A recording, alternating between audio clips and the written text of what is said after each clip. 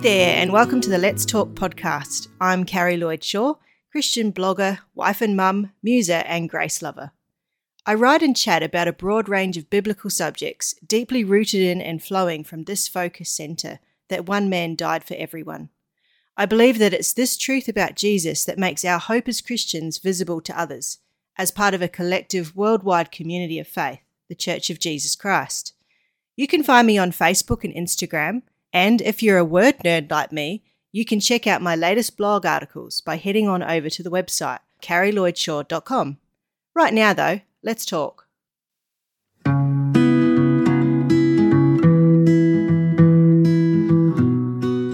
At the heart of us all is a deep desire to be known, to be so intimately connected with another person that it's as if we are no longer two people, but one, a single soul dwelling in two bodies. There are many of us who are lucky enough to experience that kind of affinity with another person, sharing empathy, support, and kinship in a close human relationship like no other. Our experience of marriage, that of committing to another person and them to us, is one of the most intimate and fulfilling relationships we will have in this life. Yet nothing will compare to knowing and being known by the one who has breathed life into us, animating our flesh and bone, and in whom we have our very being. God intended that humanity would seek him, reach out for him, and desire to be close to him in relationship. He is not far from each one of us, as near as the tongue in our mouth, as close as the heart in our chest. In moments of quiet worship, in stirring songs of devotion, in times of disappointment, heartache, and despair, as Abraham Heschel puts it, the emotions that overwhelm our hearts all serve to propel us towards seeking and loving the one who rings our hearts like a bell. Our days are numbered, yet we were made to walk with God. Perhaps we all feel that pull and longing in the secret places of our hearts to return to the place in the beginning, to the cool shade of the garden where God once walked with us. In that garden, in the beginning, Adam and Eve were in close relationship with their Creator. The world that existed at that time was very good, a perfect Eden, where God's glory shone softly between the tall, slim trees, and heaven and earth were as one. In the middle of the garden grew two trees, the tree of the knowledge of good and evil, and the tree of life. From one tree Adam and Eve could freely eat, but the other was forbidden to them, prohibited from being eaten, and not even to be touched. Life, and life abundantly, flowed from one, and certain death would be the result of eating from the other. It was such a small thing, only one bite, and yet the result of their disobedience was catastrophic. The evil of sin entered God's good world and would eventually spread like a dark cancerous mass across the surface of the earth. A sentence of death was passed, not just to Adam and Eve, but to all who would come after them. The way to the garden, to the place where God had once walked with them, was barred. The oneness with God that had existed before sin entered the world had been broken, and a great chasm now lay between the Creator and his children. This expression, walking with God, is often used in the Bible and means, as Eliot's commentary puts it, not merely God's knowledge of a person, but also a person's response to God. Practical obedience, along with a communion of heart and will, are described as walking with or before God. The first person that we're told walked with God after the catastrophe that unfolded in the garden was a man named Enoch in Genesis 5 verses 21 through 24. Chapter 11 of the book of Hebrews, a famous chapter cataloguing many faithful individuals, tells us that Enoch was taken from this life and didn't experience death. The commendation of him was of one who pleased God, Hebrews 11 verse 5. The word used for walk in the commentary on Enoch's life in Genesis means, in Hebrew, to come, go, walk. It carries the idea of coming and going with God. That is, that Enoch was in complete union with God and agreement about where they were going together. He walked alongside God on a daily basis, going here and there in life, but always at God's side. This idea of being at God's side or being near to God, being related to faith, is recognized by Paul the Apostle in his thoughts about Enoch. He verbalizes what is surely a connection between the two ideas, where he says that without faith it is impossible to please him. For whoever would draw near to God must believe that he exists, and that he rewards those who seek him. Walking with God, Paul seems to be making clear, is synonymous with a faith that pleases God. In Amos 3 verse 3, he asks the question, can two walk together without agreeing where to go? Eliot's commentary makes this point. Will then God walk with a person, guiding, shielding, strengthening him, if that person is not in harmony with him? He, Amos, illustrates the truths that all effects have causes, and that from the cause you can infer the effect. The two here are God's judgment and the prophet's word. These do not coincide by mere chance, no more than two persons pursue in company the same end without previous agreement. The prophet announces God's judgment because God has commissioned him. The prophet is of one mind with God, therefore the Lord is with him and confirms his words. Abraham, called the friend of God in James 2 verse 23, was summoned deeper into relationship by the invitation of God to walk with him. God says to Abraham in Genesis 17 verse 1, I am God Almighty, walk before me faithfully and be blameless. Abraham is known not only as the friend of God, but also as the father of faith, demonstrating the reality that walking with God and the action of faith in our Christian lives is one and the same thing. Faith is what brings us to that place of being put right with God, but it's faith, meshed with action, that really brings us into a full relationship with Him. The all-encompassing meaning of belief is intrinsically linked with the actions that back it up, seamless believing and doing. It's not the doing that makes us right, but it's impossible to show our faith without the doing.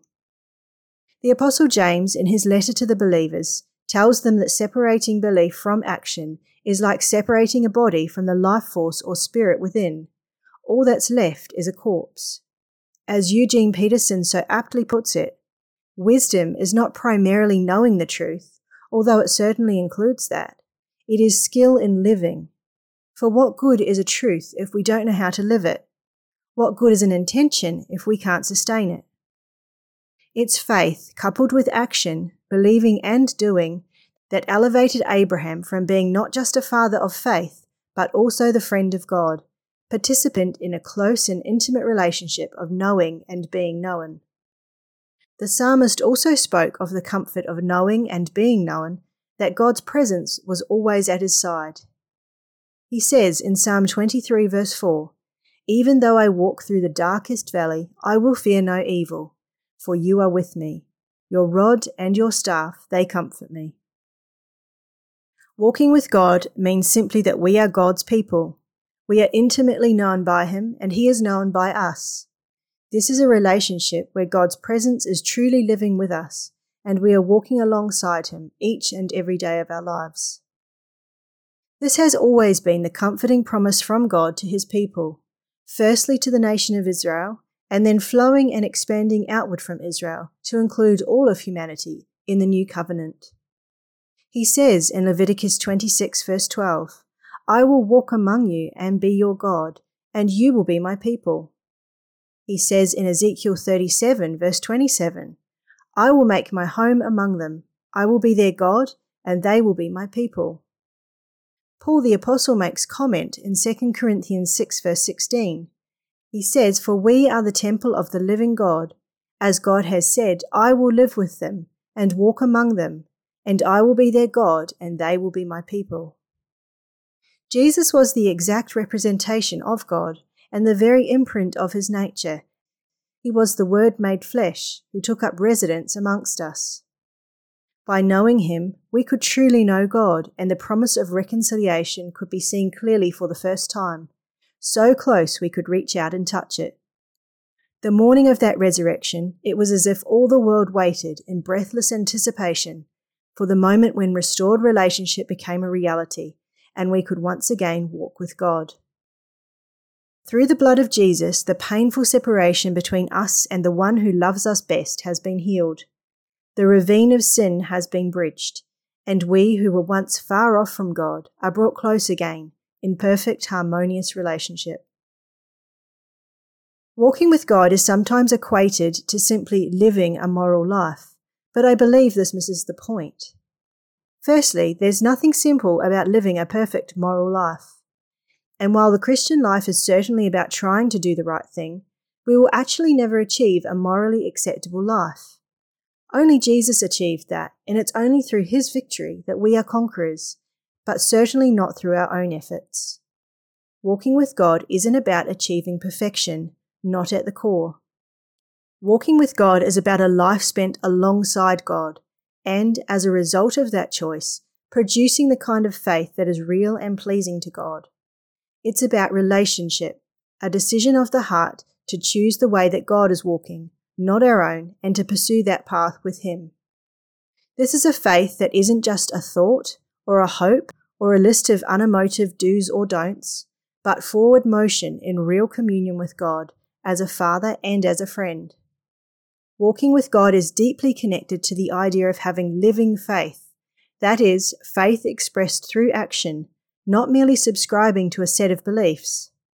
It's living in the delicately balanced tension between faith and works, and ensuring that the things we're convicted of find real demonstration in our conduct. 2 Corinthians 5 verse 7 confirms that walking with God is by faith, but this is faith demonstrated not just in saying what we believe, but doing what we say we believe.